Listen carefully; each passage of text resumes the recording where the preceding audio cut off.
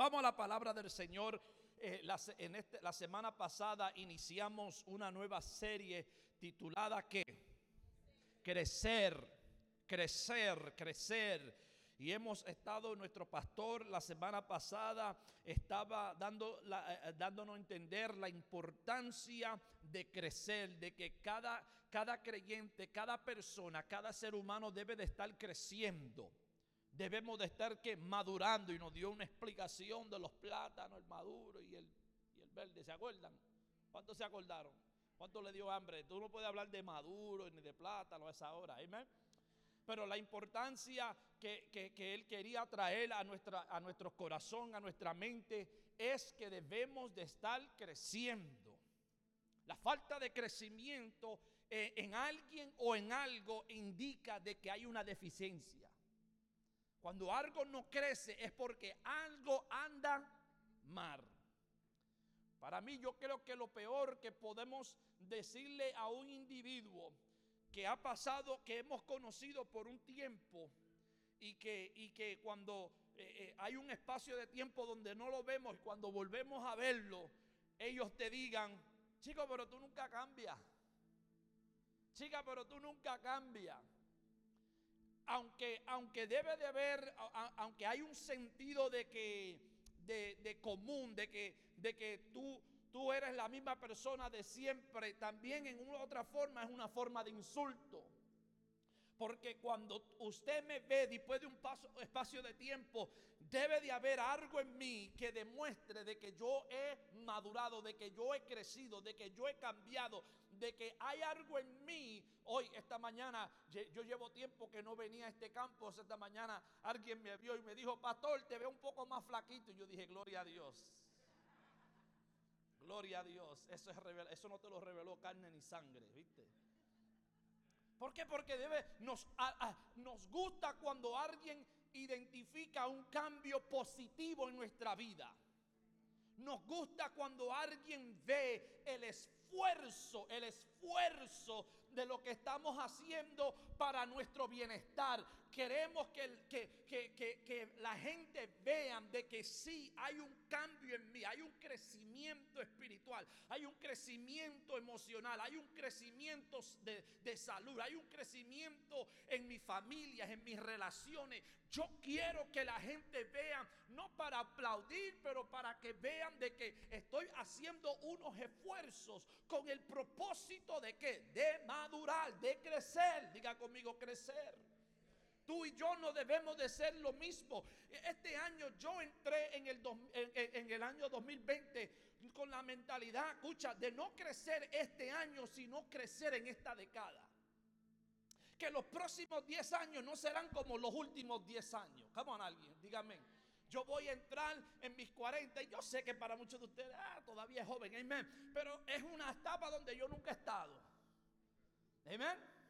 Entonces entiendo de que cuando entro en los 40 estoy entrando en unos años que nunca he experimentado y que ahora tengo que ¿qué? Crecer.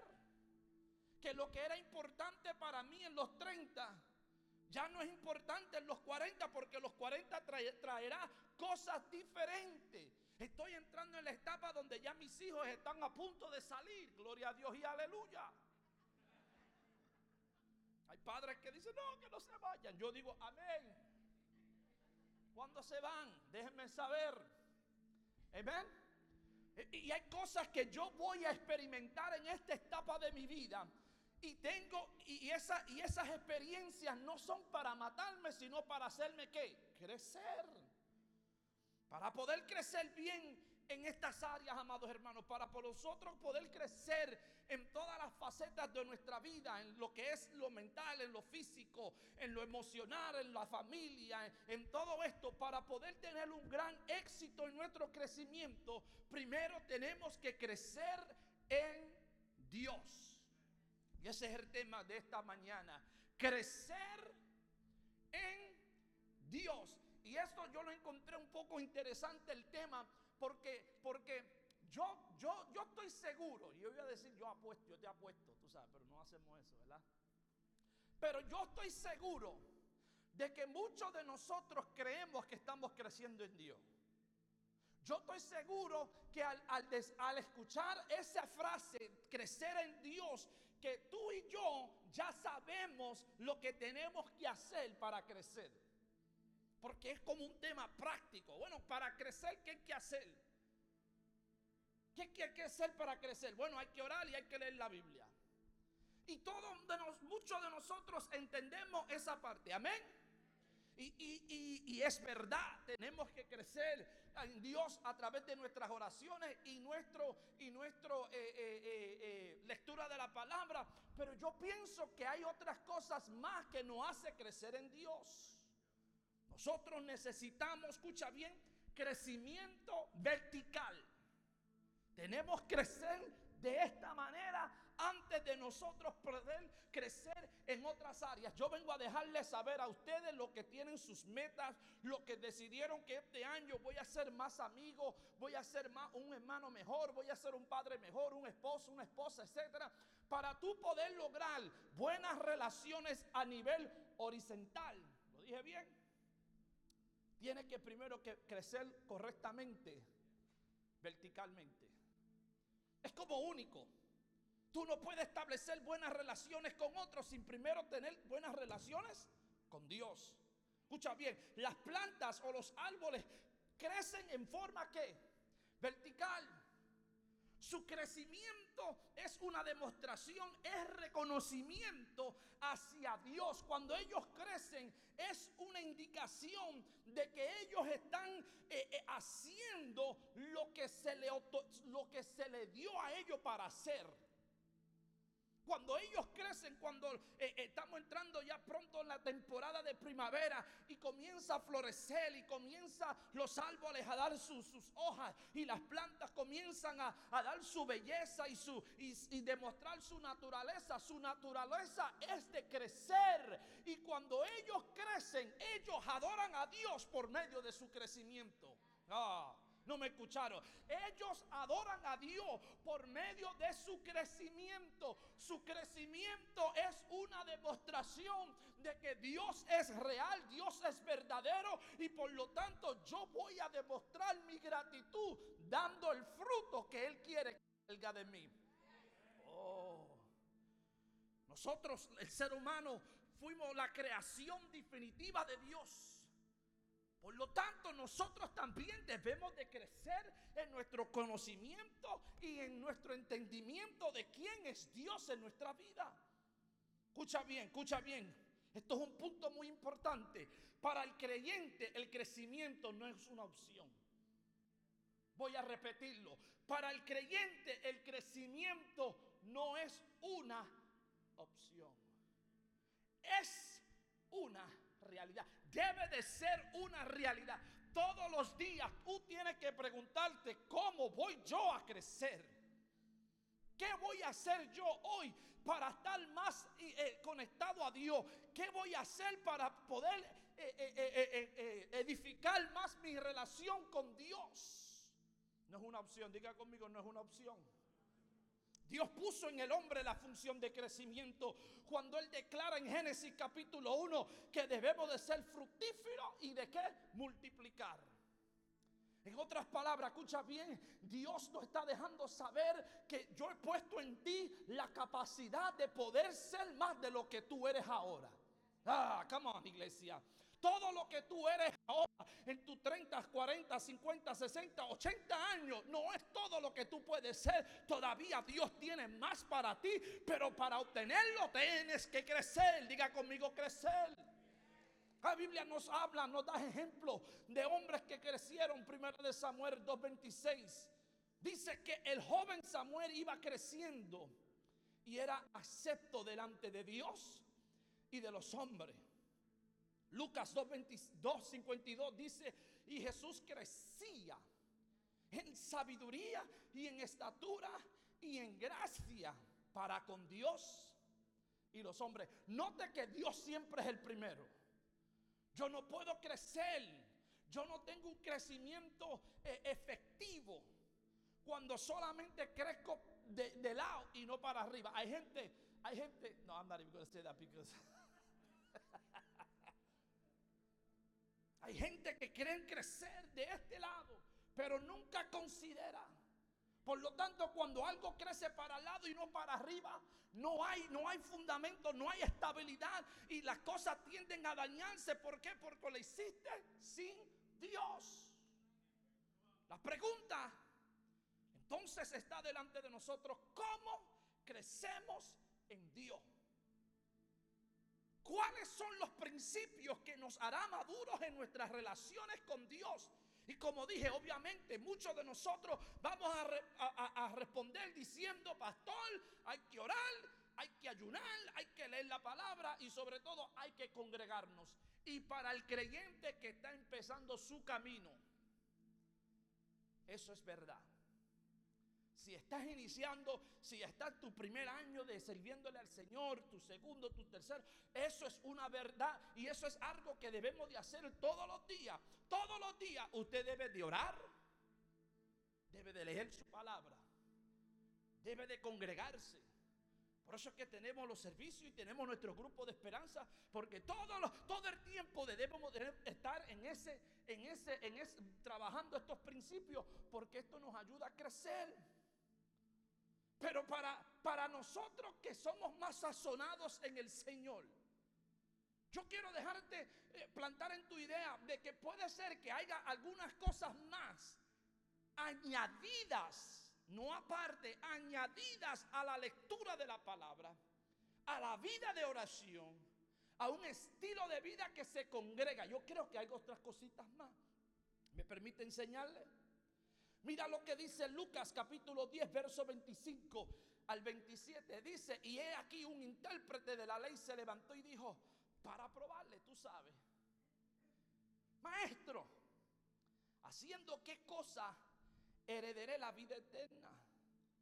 Yo quiero que usted entienda que el que está haciendo la pregunta es uno que conoce la ley, uno que interpreta la lectura de la palabra. Dice: ¿qué tenemos que hacer para heredar la vida eterna? Y él le dijo, Jesús le dice: ¿qué está escrito? En otras palabras, ¿qué dice la ley? Él dice: amarás ¿a qué? Al Señor tu Dios con toda tu corazón, con toda tu alma, con toda tu fuerza y con toda tu mente, y a tu prójimo como a ti mismo. Lo que en realidad se estaba preguntando era: ¿cómo puedo vivir una vida que agrade a Dios? Yo quiero saber si lo que estoy haciendo es correcto. Todos tenemos deseo de poder vivir una vida que en una forma que le agrade a Dios. Amén. Yo quiero que Dios esté agradecido conmigo, que lo que estoy haciendo esté de acuerdo con Él. Pero pienso que la respuesta, note que la respuesta, mejor dicho, viene del mismo que hace la pregunta. Jesús, él le pregunta a Jesús: ¿qué tengo que hacer? Y Jesús le dice: ¿cómo tú lo entiendes? ¿Cuál es la interpretación tuya? ¿Por qué yo digo esto? Porque muchas veces hacemos preguntas de cosas que ya sabemos, con el propósito de salirnos del compromiso de la respuesta. Voy a repetirlo porque 2 o 3 allá atrás no me escucharon. Muchas veces hacemos la pregunta de cosas que ya sabemos, con el propósito de salirnos del compromiso de la respuesta. Es como un niño cuando dice: ¿de verdad tengo que hacer los trastes? Claro que lo tienes que hacer. No vas a salir del... ¿Por qué? Porque queremos preguntarle a Dios cosas que tengo que hacer. Y tú sabes, porque Dios te ha puesto ya ese saber de que esto es lo que tú tienes que hacer. Pero a veces queremos salir de ese compromiso, buscando otra solución más fácil. Hello. No me digan amén todo. Y Jesús quiere dejarte saber que muchas cosas, Santiago lo dice de esta manera: el pecado está en aquel que sabe hacer lo bueno y no lo hace. Tú le estás pidiendo a Dios por cosas que Él dice: chicos, si ya tú sabes la respuesta, ¿por qué tú me estás haciendo la pregunta? Y yo le digo a mis hijos, siempre le digo a mis hijos: cuando yo te estoy haciendo una pregunta, créeme que ya yo sé la respuesta. Vamos, ¿dónde están los padres? ¿Dónde tú estabas?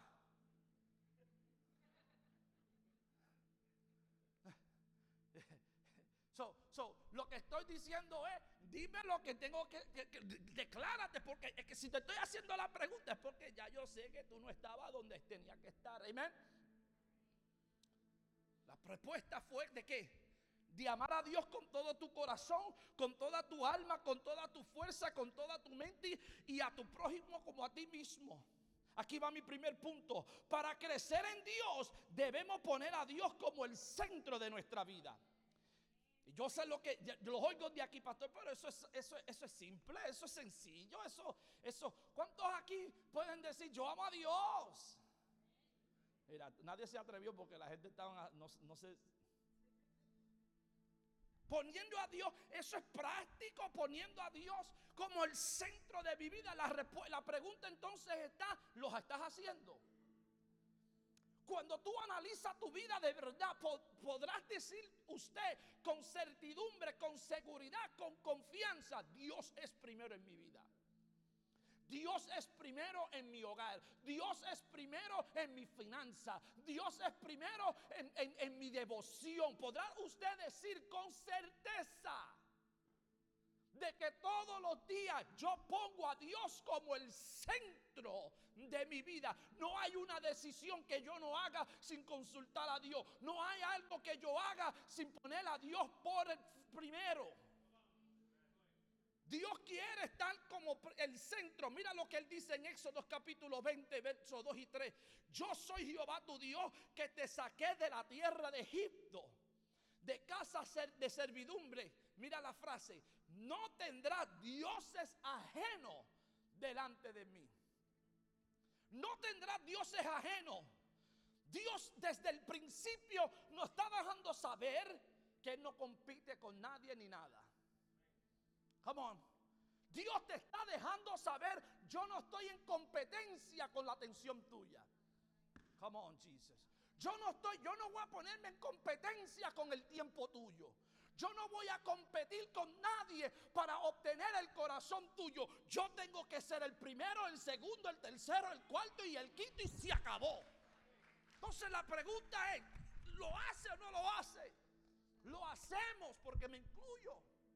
Porque a veces, varón, si puedo ser sincero, pastor, puede ser sincero, a veces la televisión es primero.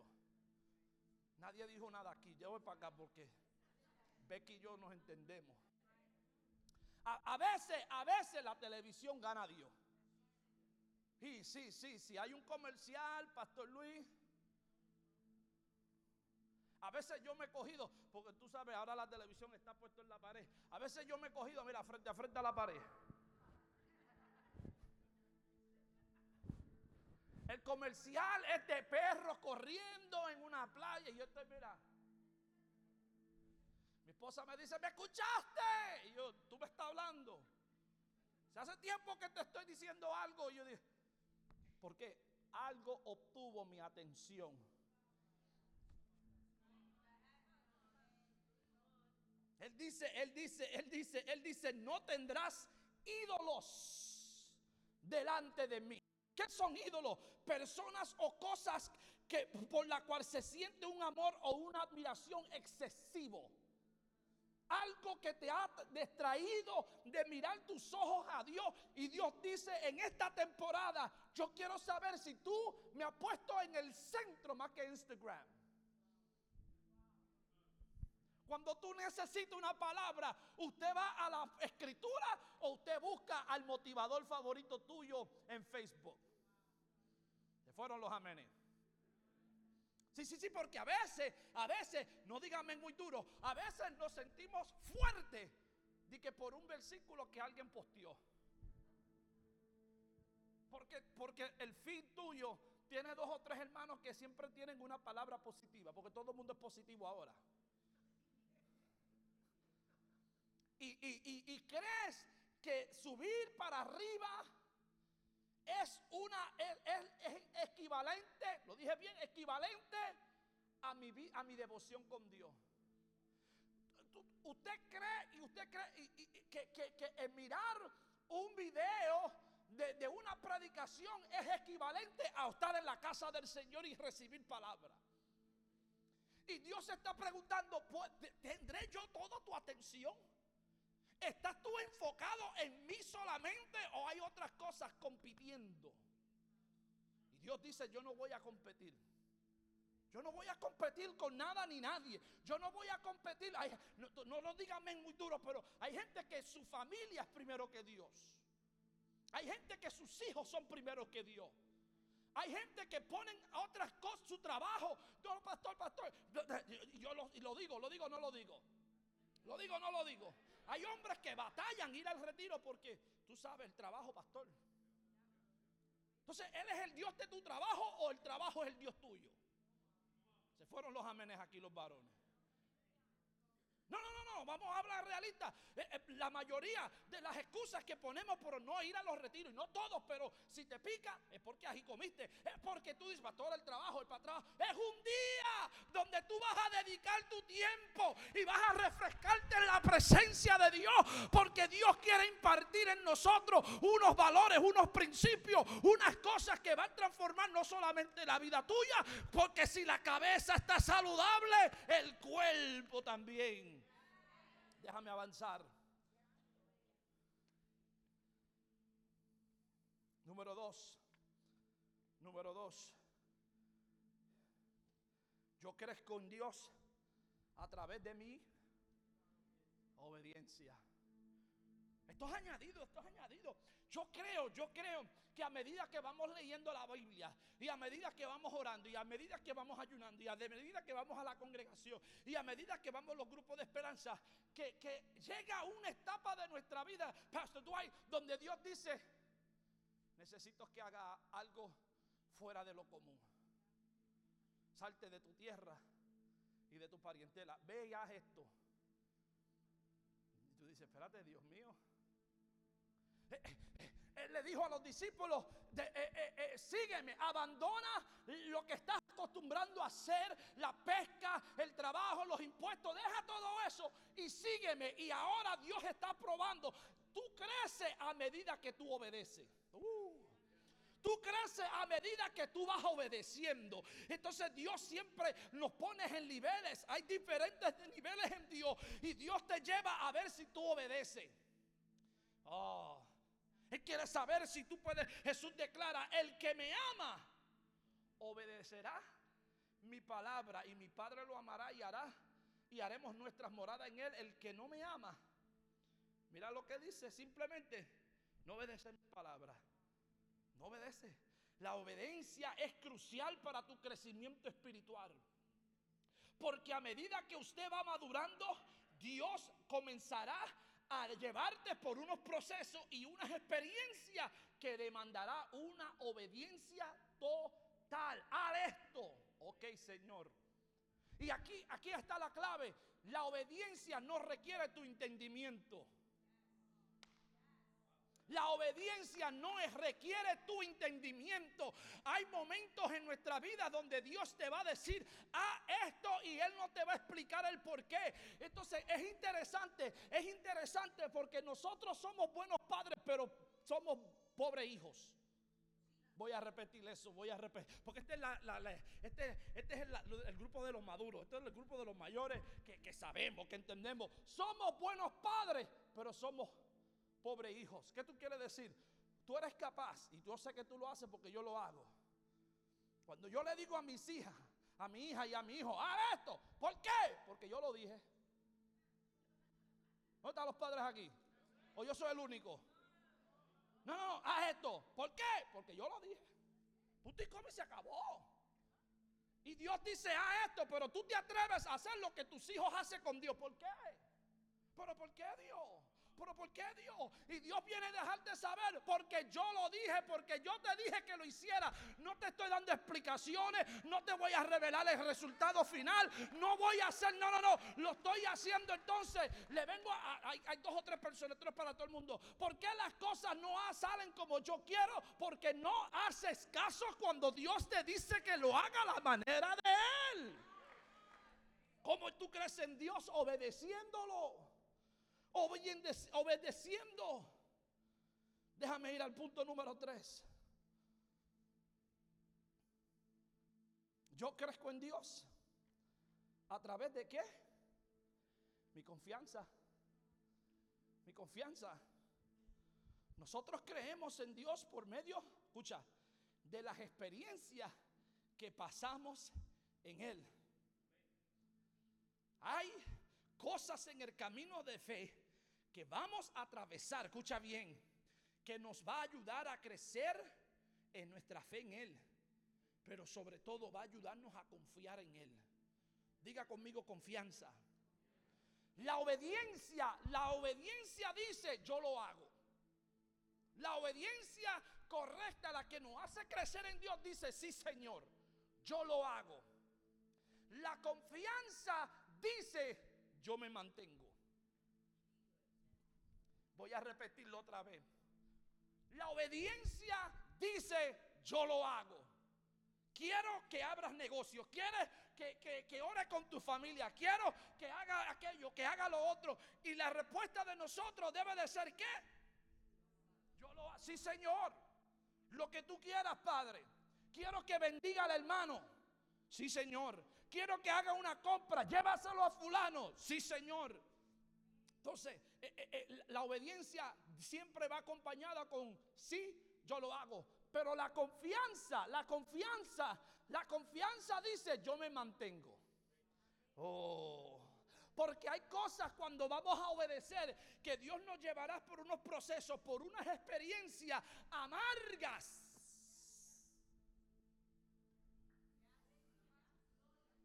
Van a ser unas experiencias dolorosas, pero y el pastor lo dijo la semana pasada, nosotros crecemos por medio de nuestros procesos. Y en esos procesos es donde yo confío en Dios. ¿Cómo tú quieres que Dios se da a conocer por medio de las experiencias? En otras palabras, ¿cómo tú sabes que Dios sana si no pasaste por una enfermedad? ¿Cómo tú sabes que Dios suple si no has pasado por una necesidad? Tú no puedes declarar algo que tú no hayas vivido. No tiene valor. No tiene valor. Déjame, mira. Yo no, listen, y no estoy diciendo, y mi respeto, pero nadie soltero me puede hablar de matrimonio. Nadie que no haya tenido hijos me puede hablar de criar hijos. Ni siquiera porque lo haya estudiado. No es lo mismo estudiarlo que vivirlo, mano. No es lo mismo estudiarlo que vivirlo. Nadie que no haya pasado por la experiencia. Entonces yo puedo hablar de ser homeless porque yo lo pasé. Vamos, alguien diga amén. Yo puedo hablar de que Dios sana porque estuve enfermo. Yo puedo hablar que Dios suple porque tuve necesidades. Yo puedo hablar de que Dios es grande. ¿Por qué? Porque yo pasé por unas experiencias. Entonces lo que la experiencia produjo en mí era confianza en que yo sé que tú lo vas a hacer. Come on, somebody. Yo sé, Job dijo, yo sé que mi Redentor vive. Y aún él estaba diciendo, es que yo estoy pasando por esta prueba, pero yo sé algo de parte de Dios. Y es que Dios es fiel. Dios lo va. Si Él lo hizo ayer, lo hará hoy. Si lo hizo hoy, lo hará mañana. Alguien diga crecer. Entonces, la confianza dice, me mantengo frente al dolor, frente a la posición, frente a las dificultades, frente a los retos, frente a la prueba, frente a la lucha. Estoy confiado en ¿quién? En Dios. Estoy confiado de que Dios lo va a hacer. ¿Ok? Alguien diga amén. Y yo tengo que saber que Él sana. ¿Por qué? Porque tengo que pasar por esta enfermedad y tengo que declararlo. Y voy a terminar. A medida que vas pasando estas experiencias, nuestra confianza crece en Él. Y luego podemos decir, como declaró el salmista en el Salmo 125:1, y tú lo sabes, los que confían en Jehová son... Ay, bendito. Esto parece que no aparece. Vamos a hacerlo de nuevo. Los que confían en Jehová.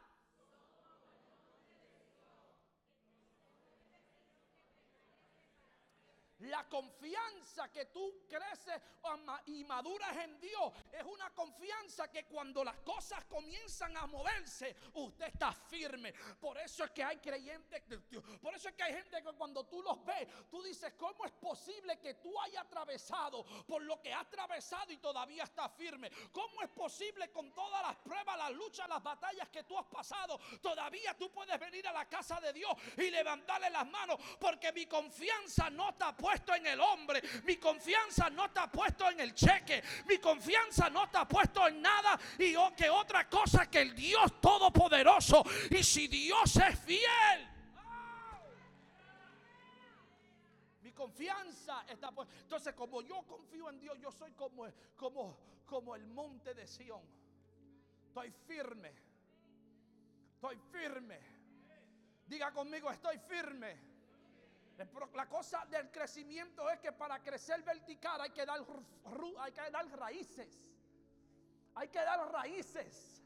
Hay que echar raíz. Entonces, cuando tú oras, entiendes que tu oración son para dar raíces. Come on. Cuando tú lees tu palabra, la palabra es para dar raíces. Cuando tú ayunas, los ayunos son para dar raíces.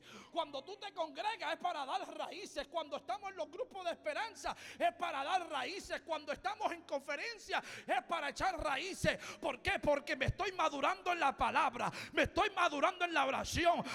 Porque vendrán momentos donde no vas a sentir el deseo de orar. Vendrán momentos donde no vas a sentir el deseo de leer la palabra. Pero cuando hay algo dentro de ti ya compuesto, cuando ha llenado tu vasija de aceite y de unción de Dios, viene la palabra y tú no titubeas, viene el dolor y tú no titubeas, viene la angustia y tú no titubeas. ¿Por qué? Porque los que confían en Jehová son como el monte de Sión.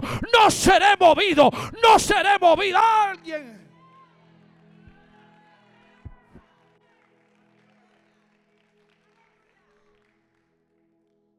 Dios quiere crecer, que tú crezcas en amor a Él. ¿Tú me amas? Sí, Señor. Sí, Señor. Pregunto por qué tus acciones no lo demuestran. Mi esposa sabe que yo la amo porque yo la llevé al altar y se me hizo la pregunta: ¿tú tomas a esta mujer por encima de las demás? En otras palabras, no vas a estar distraído por las otras. Las otras se ven bien, las otras son agradables, pero mi compromiso dijo: esta, tú me amas, pues no sea distraído por otra cosa que no sea yo. Tú me amas, pues no pongas otras cosas delante de mí. Yo soy tu Dios, yo te sostengo, yo te guardo, yo te protejo. Come on. Dios quiere que tú crezcas en obediencia. Cuando te mando a hacer algo, lo harás. Cuando te hago sacrificar, lo sacrificarás. Cuando diga: sacrifícame tu hijo, tu único hijo, tu Isaac, Dios dice: sacrifícalo. Podrás tú decir: vente, muchacho, porque Dios me mandó a sacrificar, Dios me mandó a adorar. Podrás tú obedecer a Dios cuando no tiene sentido lo que Él demanda de tu vida. Podrás tú obedecer a Dios cuando no tienes el entendimiento completo. Él dice: si tú eres mi verdadero discípulo, tú me vas a obedecer, tú me vas a seguir. Alguien dígame a eso. Él dice: si quieres crecer en mí, tienes que confiar en mí. Tienes que confiar de que yo soy el Dios que te sostengo con mi mano. Que no, mira, puede ir a la mano así y asado, pero yo te mantengo, yo te sostengo. No te preocupes si perdiste trabajo. No te preocupes si te encontraron una enfermedad. No te preocupes si ves que el cheque está flojo. No te preocupes si se fueron y te abandonaron. Él dice: mientras tú confíes en mí, yo te sostengo, yo te guardo, yo te protejo. Yo.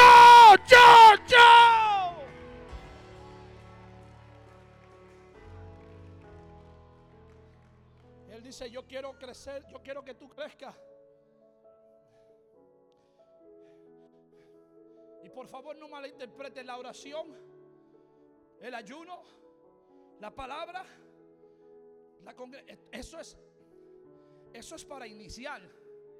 Eso es como la puerta para entrar. Pero cuando tú entras, Hay escaleras.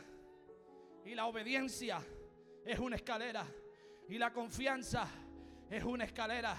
Y el amor es una escalera. Y la fe es otra escalera. Y la esperanza es otra escalera. Y Él dice: mientras tú vas creciendo, yo te voy a llevar a diferentes procesos y niveles. Y ahí tú vas a conocer que yo soy el grande y poderoso, que no hay otro como yo, que yo soy único y exclusivo. No hay nadie que me haya dado este título. Yo. Alguien dice: crece, crece, crece. Póngase de pie en esta hora. Aleluya, aleluya, aleluya. Yes. Yo quiero crecer. Yo quiero crecer. Es una frase que tú tienes que tener cuidado cuando lo dices. Porque cuando tú le dices a Dios: yo quiero crecer, oh, de verdad, tú quieres crecer, pues entonces yo tengo que llevarte por unos procesos. Y esos procesos van a demandar de ti algo. La pregunta es: ¿eres capaz? Dos de los discípulos dicen, Él le dijo: ¿podrás tú beber de la copa que yo voy a tomar? Ellos dijeron: sí podemos. Y Él les respondió: es verdad. Él no le negó. Él lo que quería saber si el compromiso de crecer y de madurar en Él estaba dispuesto. Dijo: es verdad, vas a probar de esta copa. Vas a probar de esta copa. Si tú quieres más de mí, vas a tener que probar esta copa. Si tú quieres ver la gloria mía, tú tienes que probar de esta copa. Si tú quieres que yo haga milagros, señales y prodigios, alguien tiene que ser el vaso que Dios use para revelar que Él es capaz de hacerlo. Oh, mi alma alaba la